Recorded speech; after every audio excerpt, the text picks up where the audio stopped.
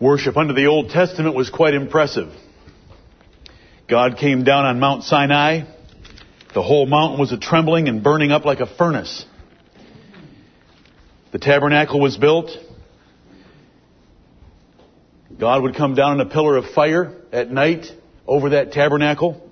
During the day it would be a pillar of cloud. Solomon built one of the most magnificent buildings in the history of the world. When he dedicated it with 120,000 sheep and 22,000 oxen, the glory of the Lord filled the house so that the priests could not enter into it and serve and minister. Old Testament worship was quite impressive. So I read to you these words from 2 Corinthians chapter 3. Listen carefully. God has made us able ministers of the New Testament, not of the letter, but of the Spirit. For the letter killeth, but the Spirit giveth life. Amen. But if the ministration of death, written and engraven in stones, was glorious, so that the children of Israel could not steadfastly behold the face of Moses for the glory of his countenance, which glory was to be done away, how shall not the ministration of the Spirit be rather glorious? For if the ministration of condemnation be glory, much more doth the ministration of righteousness exceed in glory. Amen.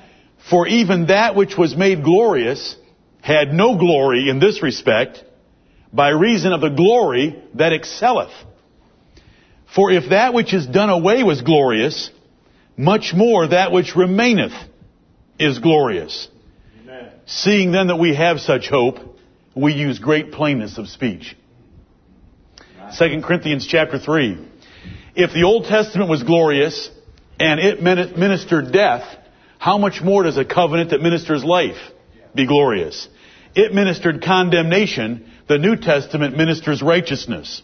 It was to be done away with because it was only temporary, but the new covenant that we are part of today is forever. And so it's more glorious.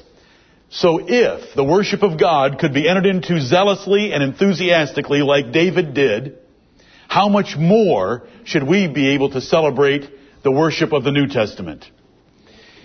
May the Lord bless us to do so. Father in heaven, have mercy upon us in this second assembly and bless us by your grace through the power of the Holy Ghost.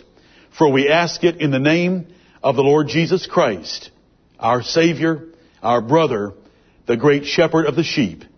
Amen.